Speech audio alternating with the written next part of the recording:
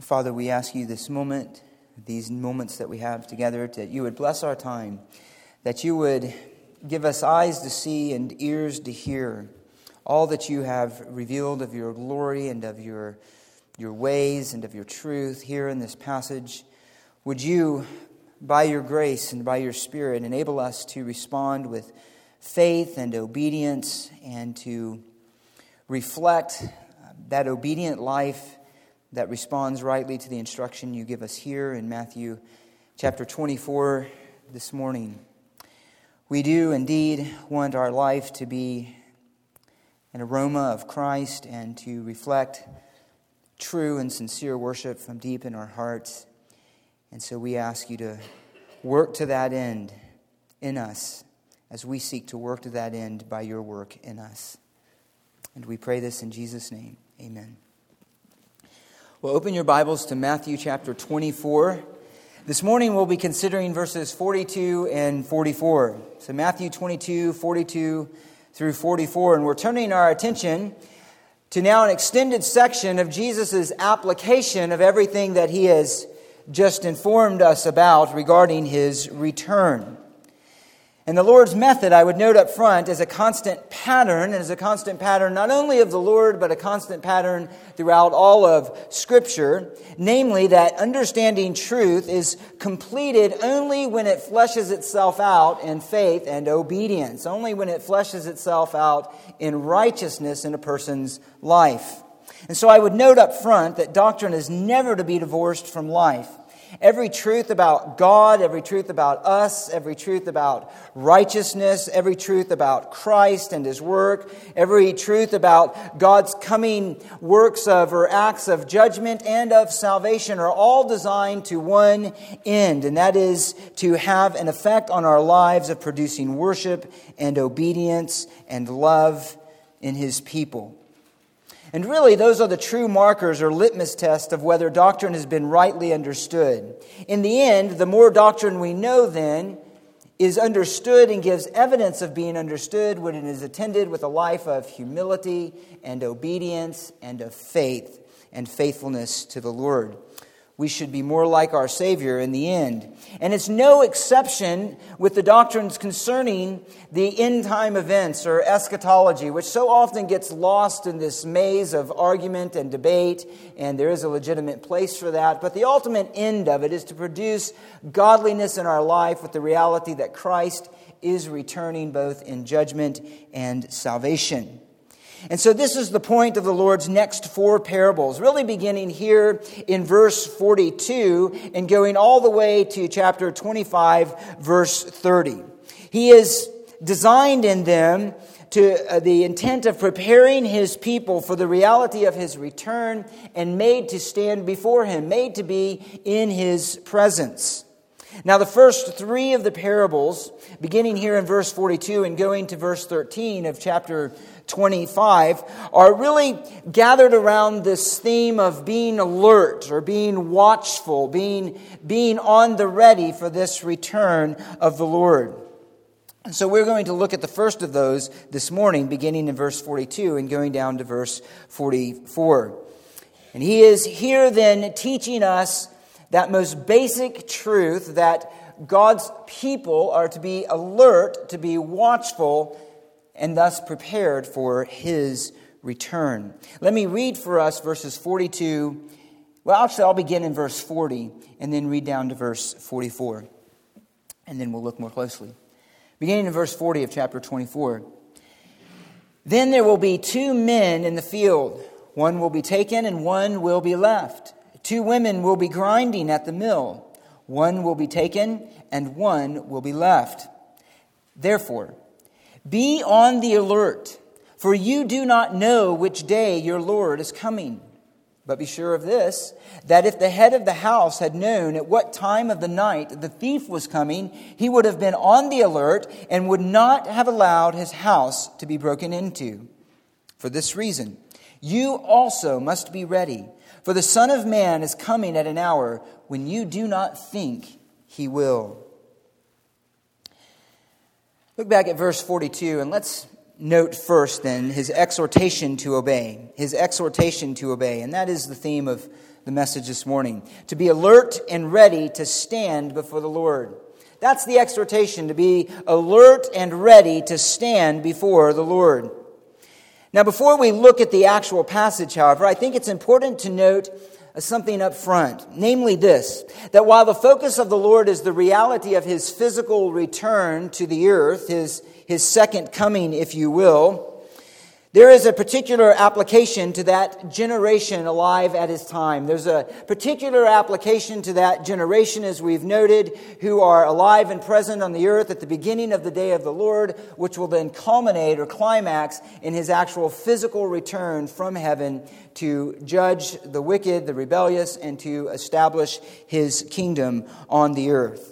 However, there is a broader and basic point that is also inherent in the Lord's teaching here. And it is namely this, that all men will pass from this life and stand before the Lord of every generation, of all generations. In Hebrews 9:27, the writer tells us this, "It is appointed for a man to die once, and then comes the judgment." It's appointed for a man to die once, and then comes the judgment. In fact, not only older exegetes, but more commonly and older interpreters of this passage, that's precisely the emphasis that was laid on it, this broader principle of the passage. One old preacher, Chrysostom, says this, "For the term of each man's life is the end of the world, virtually, to him that is summoned." So whether one is on the earth and dies when the Lord returns and experiences judgment, or all of those who have died in between that time, that is in essence still for them the end of the world, the end of their life here, and the point when they are called before the Lord to answer for their life. Another, Bingel, has said this, "The divine judgments and the uncertain hour of death in every age are parallel to the last day, and the hour of death is like the hour of resurrection and judgment, as though no time intervened." So while those on earth at his return will receive the temporal judgments of that particular period, the temporal judgments that are designed in the day of the Lord, the general principle is that the eternal condition of each person can come unexpectedly when they are called by the Lord to stand before him. And when death comes, it brings an eternal condition about. It brings that status, that place, that condition that one will be in from that point on and forevermore. And that is precisely where the Lord is pushing us in all of these parables and in all of his teaching. Look at what he says in verse 47. "Truly I say to you, he will put him in charge of all of his possessions." Looking there to that future time of blessing to the faithful servant. To the unfaithful one, he says in verse 51, "I will cut him in pieces and assign him a place with the hypocrites. In that place there will be weeping and gnashing of teeth." There referring to the reality of hell and eternal judgment. In verse 23, he does the same of chapter 25. His master said to him, "Well done, good and faithful slave. You were faithful in a few things. I will put you in charge of many things. Enter into the joy of your master." And yet to those who are unfaithful, they are cast out in verse 30. And thrown, that worthless slave is thrown into the outer darkness. In that place there will weeping and gnashing of teeth. And then at the very end of this, he sums it up and says, the righteous will, or the unrighteous will go into eternal punishment, but the righteous into eternal life. So in all of these things, while the circumstances are the actual return of the Lord, the broader principle and the reality is that all will be made to stand before the Lord and be in his presence. And that is when the eternal state of that person will begin. And it is unchangeable, whether for the righteous, a time of joy and blessing, and for the unrighteous, a time of judgment and eternal curse. So the fact is that death brings every person into the same crux point of eternity. And in the same way, it can come unexpectedly for each individual. And so the broader application of the Lord's warning here is that each of us will be called to stand before him at an appointed time. This applies to everyone. To everyone. Now swing back around to verse 42. And let's notice then his first point here, to be spiritually alert and ready for his return. Therefore, be on the alert, because you do not know what day your Lord is coming. The first thing we should notice there, the obvious observation, is what he begins with, the word therefore. The Lord is applying his previous teaching about the unexpectedness of his return for judgment at the end of this age. Because he's returning at a time when you do not expect, because death and judgment can catch you unaware, you are to heed the warning and respond in this way. And it is essentially a call to live in spiritual reality and spiritual alertness. Note first under this point, then, that it is a great danger to be unmindful of danger. It's a great danger to be unmindful of danger. Again, he's already stated the main point of his circumstances there in verse 42. You do not know which day your Lord is coming. Building off there of his previous emphasis on the day of the Lord, that his return cannot be known. No one knows. No man knows. The angels don't know. The Son of Man doesn't know. Speaking there at that moment, it was something even to him that he was unaware of. But when it does come, it will be sudden, it will be decisive, and it will be surprising. Just like Noah's flood that we read about this morning. And so to drive that point home, he gives an example that highlights the danger of being careless or being culpably ignorant of the Lord's teaching here and of the Lord's warning. And he illustrates this then with the threat of a thief breaking into the home. Beginning in verse 43. He says this, but know or be sure of this, that if the head of the house had known at what time of the night the thief was coming, he would have been on the alert and would not have allowed his house to be broken into. Now, a main tool of a thief is the element of surprise. It is the element of surprise. It is to catch the homeowner either absent or unaware of his attention and of his presence, either while they are asleep or while they are away. A thief does not set up an appointment. A thief does not call ahead of time and ask you to open the door and leave things conveniently placed for him to take at his will and with the least possible danger. No, that would be foolish. The element of surprise is key to a thief's success, that he catches those whom he intends to rob. He catches them unaware, unready for his coming. Now, the homeowner in this situation thought all was well, apparently, and went to sleep at night completely unconcerned about the threat of one who was likely at that very moment already intent on coming to his home, maybe on his way to that home to rob this head of the household, his home. However, if the head of the household would have known, then he would have been watching. He would have waited. He would have, in the words of Jesus, not have allowed his house to be broken into. Again, this is common sense. No head of the household purposely lets his house be robbed. He doesn't permit a robber to come and to take the things out of his house by his own will. If he knows about it, he's going to do everything in his power to prevent it. He will be sure that that thief is not able to rob him of his items, to rob him of his things, or even to put himself or his family or others in the household in danger by his presence. He's going to do everything he can to stop it. He would, in the words again of Jesus, be on the alert. He would be on the alert. He would have guards watching at each part of the evening. He would be looking out diligently and constantly. As a matter of fact, if you have the New American Standard, that little phrase, time of the night, translates a term that often refers to the division of the night into segments that were marked off and assigned to an individual guard, to keep watch, to keep a lookout for danger.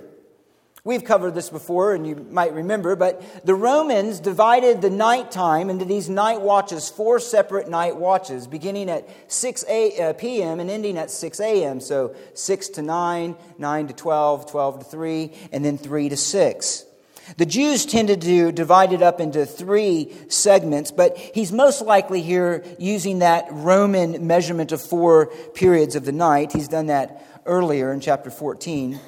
Saying that he came to them, Jesus to the disciples, in the 4th watch of the night.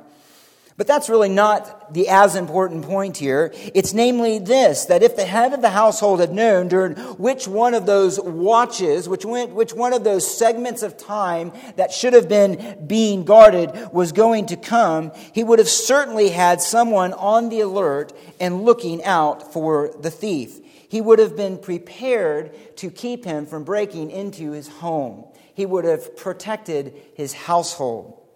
And yet again, the thief here caught him unaware and was able to break into his home. Really, it's the idea of being dug through the walls. The homes, of course, were made of clay and brick, and so you get the imagery of the thief covered by the cloak of night. His hands are some kind of tool, slowly digging away at the dirt and the mud of the household and trying to creep in. Sometimes it was even possible for them to come up through the floor. Job 24:16 marks this. He says, "In the dark they dig into houses. They shut themselves up by day. They do not know the light." And so this is the Lord's command here then. He is calling for diligence in watching over your soul in light of being in His presence. Diligence in watching over your soul in light of being in His presence, because you do not know when you will have to do just that, stand in His presence. And so to make that point here, the thief is then parallel to the Lord. But not the thief in itself as in his thieving, but namely the unexpected coming of the thief is parallel to the unexpected coming of the Lord. It will come at a time that you do not think it will. He says it this way, actually, in Luke 12. Don't turn there. Let me just read it for you. He says in Luke 12, verse 39, "Be sure of this, if the head of the house had known what hour the thief was coming, he would not have allowed his house to be broken into. You too be ready, for the Son of Man is coming at an hour that you do not expect." And this is really very powerful imagery.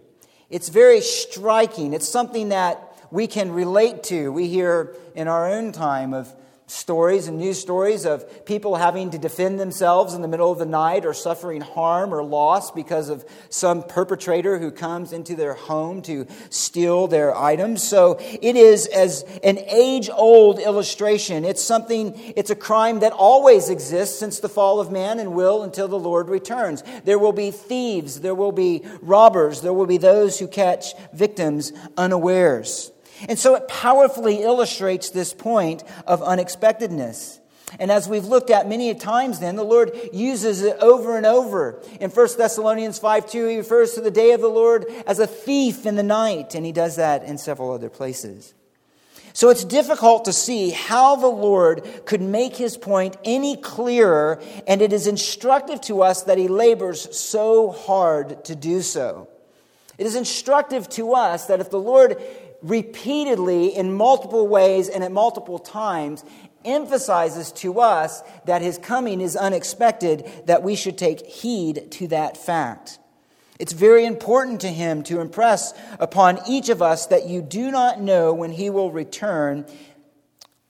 You do not know when your life will be required of you. And so because of that, then, is the command to be on the alert. To be on the alert. Just as the man who is protecting his home, so should all people be in that kind of concern for their soul. As the head of the household should be physically prepared for the thief who comes in the night, however he might do that, so we are to be prepared spiritually. We are to be alert and wakeful and watchful for our own souls. And it is, in fact, amazing how many people would more easily follow the instruction of the thief coming to take their things in their home. How many people are much more concerned, even believers at times, and certainly the world, over their investments, over temporal things and the loss of them, but take no thought and take very little concern for the loss of their soul to judgment. And yet that is the very thing that the Lord is warning us about here. And indeed, He's not talking about an occasional sense of seriousness, moments of dedication, but an attitude of attentiveness, an attitude of watchfulness that should characterize the spiritual temper of the believer's heart and the believer's life, and really of everyone's life. For this danger exists for all men, for all. He repeats this command in a slightly different way in verse 44, when he says, "For this reason you must also be ready, for the Son of Man is coming at an hour when you do not think he will." When you do not think he will. So the first address, really, in verse 42, is to be alert and prepared because of ignorance. You don't know. You don't know when that's going to happen. And here he seems to emphasize more to be alert because of error. In other words, it's when you do not think. In other words, the first warning has the idea of ignorance for the one who simply doesn't take the threat seriously. This is the one who intentionally puts off preparedness because he knows better. He knows better. So he thinks he has it all figured out in verse 44 and fails to take precautions. And there really is there, I think, a sense of high-handedness, along the lines of a presumptuous sin, like knowing what the Lord said, but I know better. I know better. It's as if he said, you think you can, or as if Jesus said, you think you can figure it out, you think you can get prepared in your own time and in your own way, but you cannot. Christ will take you totally unaware, completely off guard when you are least expecting it. So a failure to be alert can be either from a willful ignorance that doesn't take the threat seriously, or a high-handedness that rejects or disregards the warning because we know better. Because we know better. In either case, he is coming. Now the question is this: what then does it mean to be spiritually alert? What does it mean to be spiritually alert? How are we then to prepare for this coming of the Lord? How are they to prepare for the coming of the Lord? How are we?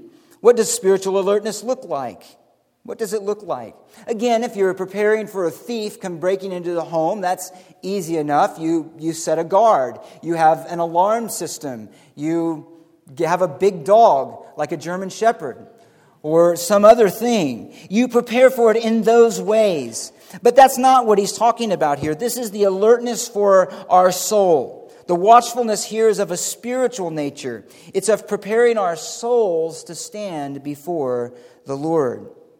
And so first, then, in order to be prepared, I would note this, that you must have a sense of the seriousness of eternity.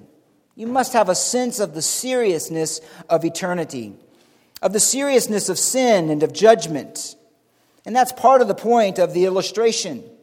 This homeowner who allowed his home to be broken into simply was unconcerned about the threat. He didn't take it seriously, and so he was not watching. And so it can happen with our own souls. To not take spiritual matters seriously, the realities, if those realities are not compelling to us, then the Lord's instructions to alertness will not be compelling to us. They may be things we agree with, but they will not be things that we implement in our own lives. If the reality of sin and the reality of judgment, the reality of holiness are not things that compel us, then neither will the Lord's warnings. Our affections will be unaffected, and you will not be moved by any of these characteristics. In fact, that one then who does not take it seriously will be then like the head of the household in the parable and will be caught at that moment unaware. Again, it's because it simply wasn't real or important. I think a dramatic illustration of this is in Genesis 19. Again, don't turn there. I'm just going to mention this to you. You're familiar with it. So God had sent out of a mercy to Lot, and really out of a mercy also to Abraham, to come and rescue him out of the cities of Sodom and Gomorrah. Why? Because God was going to bring destruction on these cities because of their wickedness that had risen up to God, and his response was to bring judgment. And so, in a mercy, God sends two angels to warn Lot, to rescue him out of this judgment that is to come, his destruction of these cities by fire.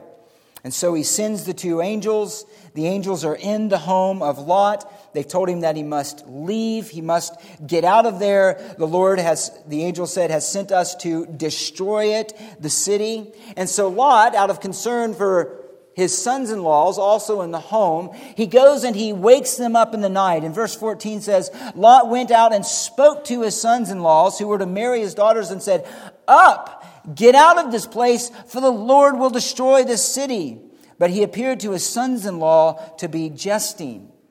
They didn't take him serious. It wasn't a serious threat. It just simply wasn't important. They were unconcerned. Oh, sure, the Lord is going to destroy these cities. And so they remained in bed. And what did the Lord do? He destroyed the cities, and their lives were taken.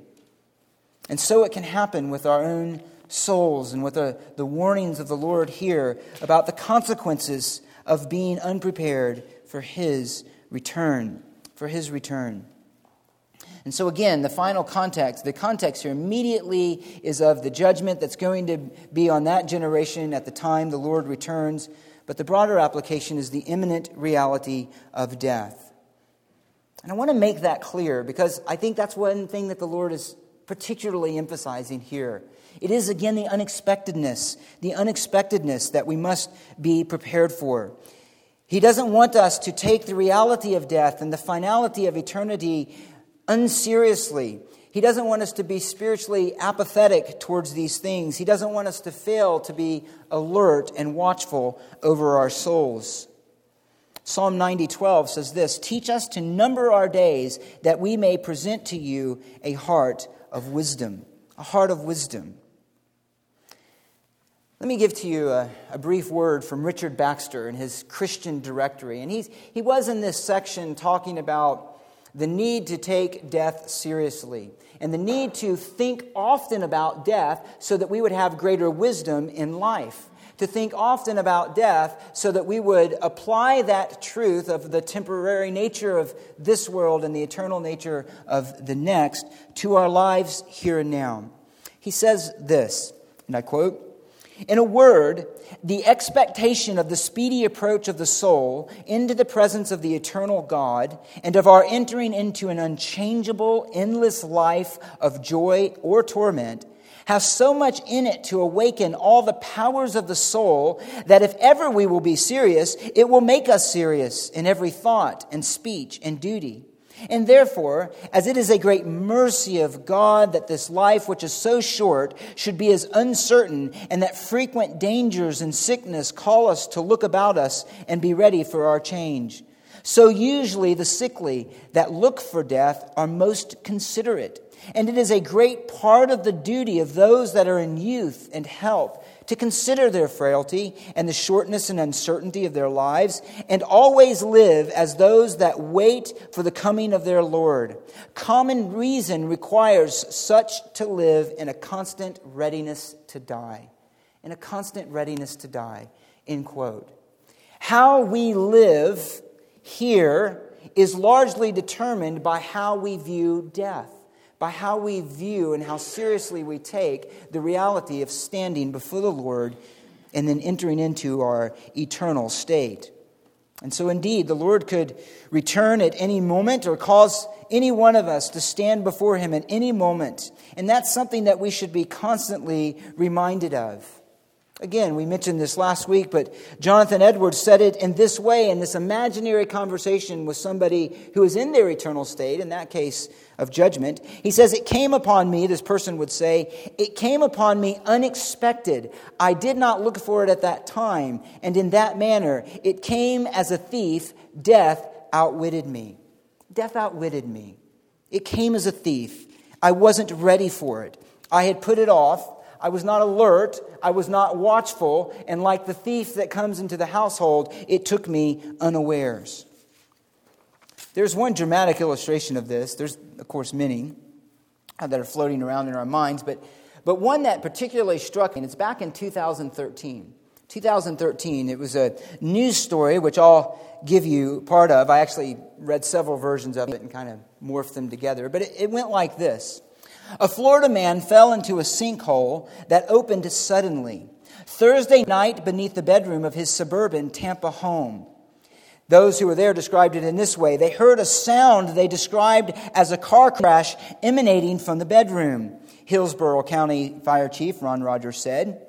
They rushed in, and all they could see was part of a mattress sticking out of the hole. Essentially, the floor of the room had opened. The brother said, I ran toward my brother's bedroom because I heard my brother scream, and everything was gone. My brother's bed, my brother's dresser, my brother's TV, my brother was gone. All I see is this big hole. I didn't see anything else. So I jumped into the hole and tried getting him out, and I couldn't get him.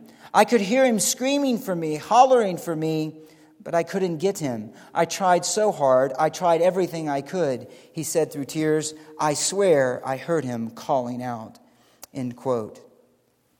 Now, nobody in that home would have thought that evening before he retired to bed that the earth was going to open up and literally swallow this person alive as he slept in his bedroom. If you look at the outside of the home, the walls still stand. But under that one bedroom, in that one house, in this one place, the earth opened up and swallowed him alive. And his life was that very night required of him. You could say then that death took him unexpectedly. It took him while he was unaware. It took him like a thief. Whether he was prepared is a matter between him and the Lord, but his death came unawares. Now, the first thing then that we should note in being prepared for the unexpectedness of death is that we ourselves know the reality of spiritual life. That there is true faith and repentance toward Christ evident in our life. That there is the true evidence of the Spirit of God dwelling in us. A true evidence of the Spirit of God having given us life and changed our hearts and turned the affections and the thoughts and intentions of our heart not towards only evil continually, but to the service of Christ continually, to the desire to know Him continually, and to take seriously His Word. That is the first part of being alert and watchful. To be aware of the suddenness and the unexpectedness of the moment you will be called to stand before the Lord. There is a second category of ways that we then are prepared to stand before the Lord, and it is this. It is to be diligent in spiritual disciplines in the pursuit of holiness. It is to pursue then those things that nurture and grow the reality of spiritual life. Things that give spiritual confidence of His work in your heart on that day. For even to believers, He instructs them in 1 John 2:28. You'll remember that an obedient life is one that does not have to turn away in shame at the coming of the Lord. In shame at the coming of the Lord. But the one who is ready, the one whose life is watchful, that one whose life is alert, is ready to stand before the Lord and delights to do so. In fact, anticipates that day with great joy. So let me do this in the last part here. Let me give you just at least 5 basic ways then that we are prepared and watchful for the return of the Lord, for the unexpected reality of death. The first, of course, before that is that we have the reality of spiritual life. But here are ways that we then can be prepared for this unexpectedness. The first is this: to be diligent in a life of prayer, in prayer against temptation. To be diligent in a life of prayer, and particularly prayer against temptation. Jesus says this to His disciples in Matthew 26:41. Keep watching and praying that you may not come into temptation. The spirit is willing, but the flesh is weak. The spirit is willing, but the flesh is weak. Indeed, you will remember that the Lord commanded us in the Lord's Prayer, or the disciples' prayer, whatever you want to call it, that He commanded us to pray, or taught us to pray, lead us not into temptation, but deliver us from evil, or the evil one. Deliver us.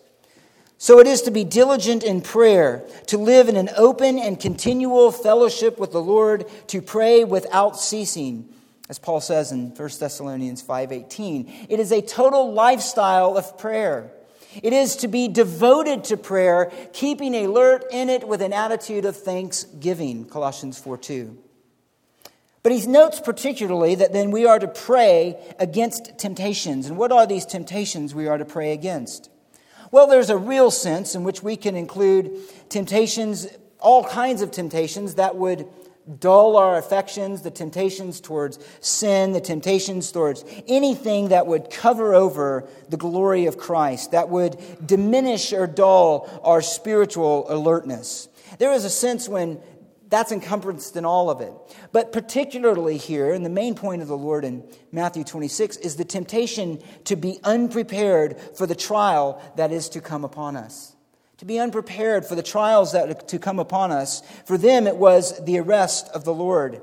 And he knew that there was going to be, when Judas came, that traitor and the Roman guards and the Jews there, they had come to take him away by force, that there would be a test to their faith, and they were in danger of failing. They were in danger of failing. One has said this, that it was a danger to become untrue to Jesus. Untrue to Jesus. Unfaithful to him. There is, in its grossest sense, the kind of unfaithfulness that ends in actual apostasy, as it did with Judas, who was not watchful and was not careful about his soul, who was not watchful and careful about the sin and the greed and the things that had encroached on him internally, on his mind and on his affections and on his thinking, until it captured him fully that he even betrayed the Lord and turned him over and was the instrument of his being given over to death. It is the temptations to be untrue to Jesus also that can happen to his true children that Peter himself experienced, who was not watchful over his soul, but was confident in himself. And when the moment of hour, or the hour of trial and testing came, he denied his Lord. He denied his Lord. And when their eyes met as Jesus was being led away, he wept bitterly. He wept bitterly because he was not watching. He was not careful. He was not alert to the danger presented to his soul. You'll remember in verse 21 of Matthew 13 that Jesus gave this warning concerning the different kind of soils. He says that one, that this, on the sown with seed in the rocky places, this man hears the word, immediately receives it with joy, but he has no firm root in himself, but is only temporary. And when affliction or persecution arises because of the word, immediately he falls away. He falls away. He was not watchful. He was not careful about his soul and the effect of the word in his heart, this one. And so when it truly came a time to be tested, when it came a time that there was a price to pay, the reality of his heart became evident and he simply turned away. So there is a way to be watchful over our soul, that we would not be untrue to Jesus, that our faith would be seen to be real, and that we would be seen to be having true dependence upon the Lord for spiritual strength, to stand in faith regardless of opposition. He said the spirit is willing, but the flesh is weak. The spirit is willing, but the flesh is weak. Most likely the spirit there is the human spirit. It's possible to understand it as a Holy Spirit. I think it's the human spirit that he has in mind here. But in either case, the primary warning is against trusting in the flesh to stand faithful. So we would pray then that we would be protected from that kind of spiritual pride and self-reliance and stand with the Lord, to walk in childlike faith. It is, secondly, to have spiritual courage in the face of danger and Satan's ploys. Spiritual courage in the face of danger and Satan's ploys. So the first is to pray, to have a life of prayer, to be marked by prayer, and particularly prayer against temptation. The second is to have spiritual courage in the face of danger and Satan's ploys. Paul says this in 1 Corinthians 16:13. He says, "Be on the alert, stand firm in the faith, act like men, and be strong." Be strong. Be on the alert. Be firm. Be steadfast. Act like men and be strong. Now, each of these four imperatives are distinct, but they go together to mark a godly life that is prepared for the coming of the Lord, which is, of course, the very context of 1 Corinthians 16 in part. He's just talked about the resurrection, that we are to be abounding in the work of the Lord, that we will experience our change, that we are to live for things eternal, because that is, in fact, the ultimate end of every one. Here, alert, then, in 1 Corinthians, has the idea of spiritual attentiveness to the truth, Being aware in that context of false teachers and spiritual decay that slips into patterns of the old life, which Paul had continually been addressing in the life of the Corinthians. There are patterns of sexual immorality. There are patterns of self-centered works and gifts that they wanted to bring attention to themselves. They were not loving and allowing pagan ideas to influence even their worship. And all manner of their old life that was allowed to creep in and bring spiritual decay. And so part of it here is to be alert, be aware of neglecting the word and drifting into apathy, error, or lovelessness. And this requires then steadfastness in the gospel, to stand firm in the faith. The faith here is the body of truth. All of that's contained in the gospel. All of the truth that God has given to us by revelation. Stand firm in it. Stand firm in it. Be unmoved in the truth. And it requires then courage in the face of opposition. And so he says, act like men, be watchful and attentive. Stand strong in what you know to be true and act like men. Don't be timid or doubting. God has not given us a spirit of timidity, but of power and love and discipline. And so lay hold of that spirit within you, he says to believers, and be strong and stand firm. Let all that you do, he says, be done in love. This is a life of watchfulness, a life prepared to stand before the Lord. Peter picks up on this same idea in 1 Peter 5:8-9. He says this, and he's speaking here to a people who, in the context of who are suffering for the gospel. He says, be sober of spirit, be on the alert. Your adversary, the devil, prowls around like a roaring lion, seeking someone to devour, but resist him, firm in your faith, knowing the same experience of suffering are being accomplished by your brethren who are in the world. There is a spiritual alertness, not only to the reality of the unexpectedness of death, but to the reality of the enemy of our souls. Here in 1 Peter, the devil, who wants to intimidate believers to turn away from their faith, or intimidate them into fleeing the faith in order to escape persecution. What is the context then of the Lord's return? It's the rise of the Antichrist. It is a wicked world system. It's all manner of deception and evil that is prevalent in the world. And so that's always been a test of believers, the price to pay for their faith. It will be particularly then, but it is for all. And he says here the devil is prowling around and he wants you to fall. He wants to deny your faith. He wants you to be ineffective. He is an adversary to your soul. And it's not just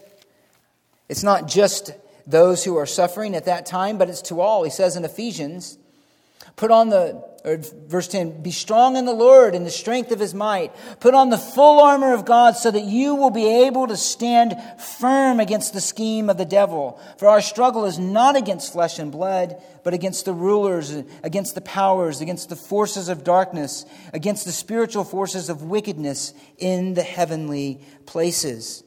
And so he says, be watchful of that, be alert, be mindful of that the devil seeks to destroy and entice people, and particularly believers, those who profess Christ, to participate in the evil ways of the Lord, to join his evil system, as it were. As a matter of fact, this very same thing, I'm just going to read it to you in Revelation 12. He says here now, referring to this time, this is likely the midpoint of this Daniel's week, where Satan is uniquely unleashing his wrath against those of Israel. He says this in verse 17, so the dragon was enraged with the woman and went off to make war with the rest of her children who keep the commandments of God and hold the testimony of Jesus. And he's enraged at them, and he wants to cause them to suffer. He wants to destroy their faith as well as their life. And he says, be alert, be mindful of this ploy, be watching. To succumb to either of these tactics would be like the unwatching head of the household who is unprepared. And so do not be unprepared for the Lord's return. So we must look at our hearts and lives to see if there are any ways that we have been neglectful in fear, and that has produced apathy or unfaithfulness to the truth. Any areas where we may have allowed sin or temptation to grab a hold of our affections, idols that have been created in our heart that need to be crushed. That is to be watchful and alert. We want to be like the psalmist in Psalm 136 who says, "My soul waits for the Lord more than the watchman for the morning, the watchman of the morning." So be aware then that we also have an adversary of our souls. Thirdly, to be alert is to watch for false doctrine and false teachers by knowing the truth. Thirdly, it is to be alert, is to be watchful for false doctrine and false teachers by knowing the truth. By knowing the truth. He says in Acts chapter 20, verse 31, the context there again, and you remember, Paul is in a conversation with these Ephesian elders, and he's telling them how he's been with them. He's warned them night and day with tears. He has taught them the whole counsel of God. He has instructed them with everything that he possibly could instruct them with. He has longed for their holiness and their perseverance and for their knowledge of the Lord. And so he says in verse 31 of Acts 20, "Therefore be on the alert. Remember that night and day for a period of 3 years I did not cease to admonish each one with tears." And he says, "Now I commend you to God and to the word of his grace, which is able to build you up and give you the inheritance among all those who are sanctified." Why does he give this commandment?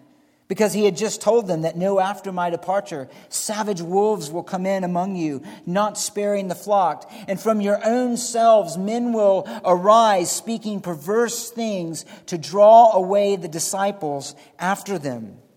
And so he says, be alert.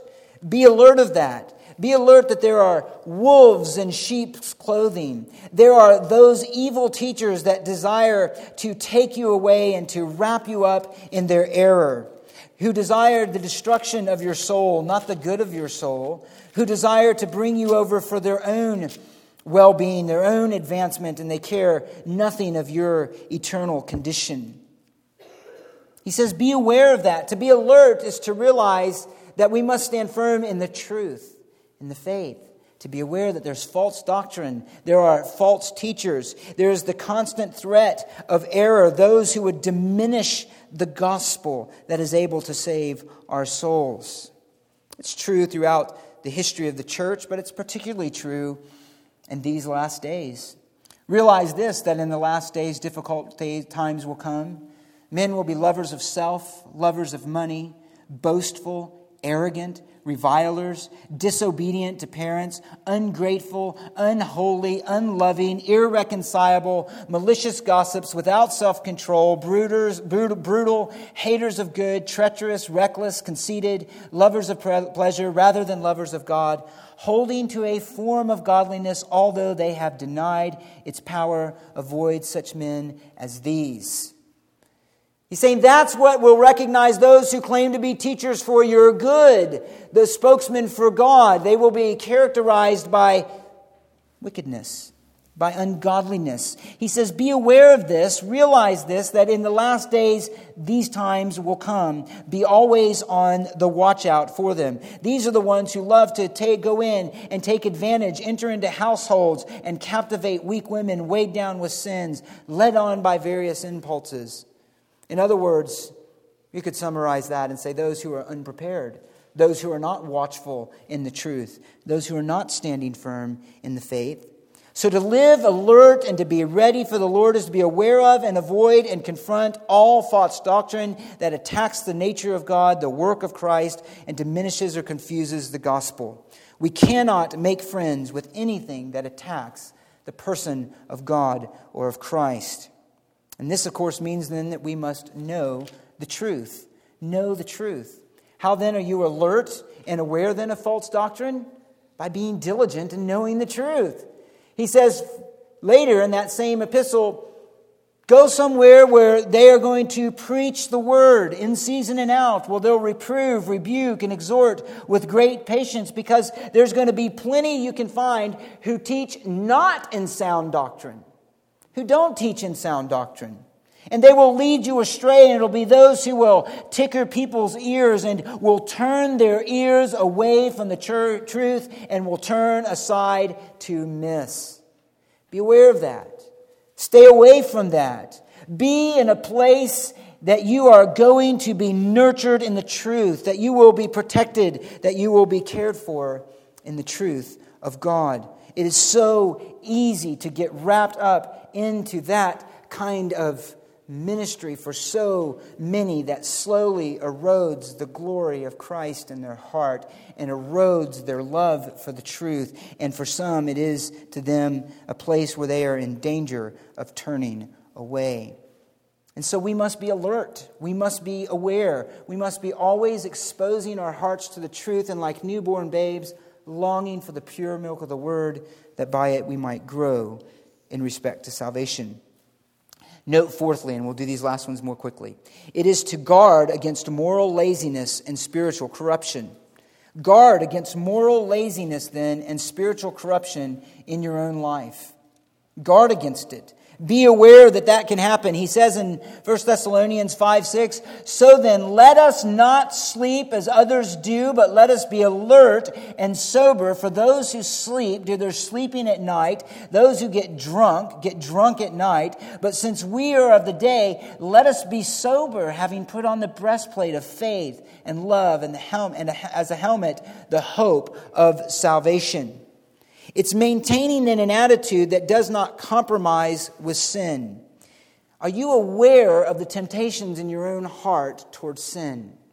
Do you know and think about and watch against and prepare to do battle against the temptations of your own heart, where your weaknesses are, where you know that you fail, where you know that you are susceptible?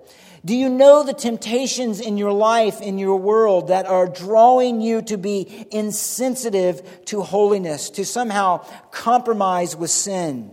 Is it company you keep? Is it things you listen to? Is it something you watch? Is it a neglect of spiritual disciplines in your life? What might it be? Those who are watchful, those who are sober, are those who are aware of their heart. They know out of it flow the issues of life. And so this spiritual dullness here is likened to sleep by the apostle.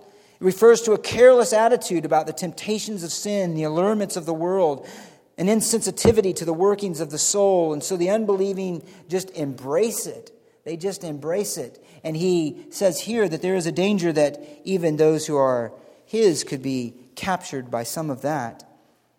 Richard Sibbes in the 1600s wrote this. He says, "The worst enemy is within us, our own heart, which joins with Satan to betray us to the world." So to be spiritually alert and awake is to pursue the habit of life in which we are putting on the breastplate of faith and love, and as a helmet, the hope of salvation. And this comes only when we live in close fellowship with the Lord. Spiritual life is to be in fellowship with the Father and with the Son. And out of that fellowship, it is to be manifest by us walking in the light as He Himself is in the light, manifesting His same character of holiness, of righteousness. That is what was manifest in the life of Christ and should be in the life of His children. Those who are pursuing that are spiritually alert and awake. And it's accompanied by spiritual sobriety. A spiritual sobriety, which has the basic idea of being spiritually clear-headed. Don't be content with muddled thinking and muddled affections. That's the idea. Don't be content with just kind of knowing something. Be convinced of the truth. Pursue it until you are convinced of the truth. That's part of being alert. Don't have muddled affections and be double-minded. To have a struggle within you where you compromise at some level of fervent love for the Lord and you're okay with a ho-hum love for the Lord. If you don't have that kind of desire to know Him more truly and have greater affections with Him, that should, in the life of a believer, bother us. It should stir up into us prayer and repentance and a seeking of the Lord and saying, "Oh God, my affections are dull. My mind is double-minded in some areas. Will you kill these things in me?" And it is to set on a course then to do battle with the sin in our hearts. by His grace. Sibbes reminds us again, Richard Sibbes, that it is the need to stir up the affections of fear and love. Let me quote from him. Fear stirs up care, and care stirs up duty. That is that reverent realization that the Lord is infinitely great and infinitely holy and infinitely perfect. And that should bear a certain reverent fear on our hearts of an accountability for our sin. And he says when we have that, it stirs up duty. For he that is afraid to offend will be careful to avoid offense and also to please. And so the affection of love. For as the soul is raised to the love of God and Christ, so it will be watchful. This is a sweet affection and keeps the soul watchful over anything that may displease the person whom we love. It is then to be watchful over the affections of our heart, to make sure that there is a proper fear of God and there is a proper love to God, each of them in their own way, working in our mind and in our affections that we would not want to offend Him, but to obey Him and to honor Him in all things. Lastly is this, number 5. It's to continually pursue repentance then and obedience. Continually to pursue repentance and obedience in your life. If you want to be watchful, you want to be prepared, you want to be ready, then continually pursue repentance and obedience in your life. Revelation 3:3 says this, "So remember what you have received and heard, and keep it and repent. Therefore, if you do not wake up," you wake up out of a spiritual slumber, a spiritual dullness of heart. If you do not wake up, he says, "I will come like a thief, and you will not know what hour I will come to you." It was a warning to the church, those who were spiritually sleeping and had soiled their garments, as he says later. They had compromised with sin and false teaching and neglected the holiness and the love of the Lord. And he says, be watchful. Look out for that, because if you don't, I will come when you do not expect it. You and I would do well then to go home tonight, or at least very soon, set a time aside and prayerfully search your heart and ask the Lord and say, reveal areas to me where I have not been watchful. Show me areas where I have not been careful about holiness. Show me areas where I have allowed my fear of you and my love for Christ to be diminished, to be dulled, where I have compromised with the world. Show me and help me to be watchful over my soul, to be prepared to meet you. Indeed, to come to a place where I can anticipate that with great joy. Ask Him to impress upon your affections the sense of the shortness of the time that you have before you may stand before Him. I would encourage you, as I seek to do myself, and was encouraged to do so through this, meditate on the time of your death. Think about it. Think about the circumstances and the occasion. Think about the unexpectedness of what it might come. Think about how you might feel if you were struck with a disease and told you had 3 days to live. Put yourself in that situation. All of a sudden, it changes our perspective. The things that are important are no longer important. The things that we're willing to give our time and our affections to, no longer do we want to do so. But in fact, instead, it usually stirs up in us a desire to think of things eternal and to live for those things that are eternal. I would encourage you then to think, to meditate, consider the time of your death and the circumstances surrounding it. That will help us then to be alert and watchful and prepared to stand in the Lord's presence. Richard Sibbes, again, let me borrow from him, says this, Christ came to some in the first hour of the watch, to some the second, and to some the third hour of the watch. But happy is he that when Christ shall come, he shall find watching, ready, and alert for his return. I'm going to end then with one more thing, this quote, and then we'll end. It comes from William Barclay, who says this, no one knows when God will call or when God will come, and there are certain things that cannot be left until the last moment. It's too late to prepare for an examination when the examination paper is in front of you. It is too late to make the house secure when the storm has burst. When the English Queen Mary of Orange was dying, her chaplain wanted to read to her. She answered this, I have not left this matter until this hour. It was similar with an old Scotsman to whom someone offered comfort, saying to him, that his heart was near the end in trying to comfort him in the gospel. But the old man's reply was, "I thatched my horse when the weather was warm." If a call comes suddenly, it need not find us unprepared. Those who have lived all their lives are never, with this preparation, are never unprepared to enter his nearer presence. I would only add this, that those who have neglected Christ and living near him are never prepared to enter his presence. But the one who has not neglected his soul is always ready to stand before the Lord with joy. So let's pray, and then we'll have a closing hymn. Our Father, we thank you for your mercy and your kindness to give us these warnings, to give us these encouragements. For even as we look next week and as you continue here, that there is the encouragement to the faithful.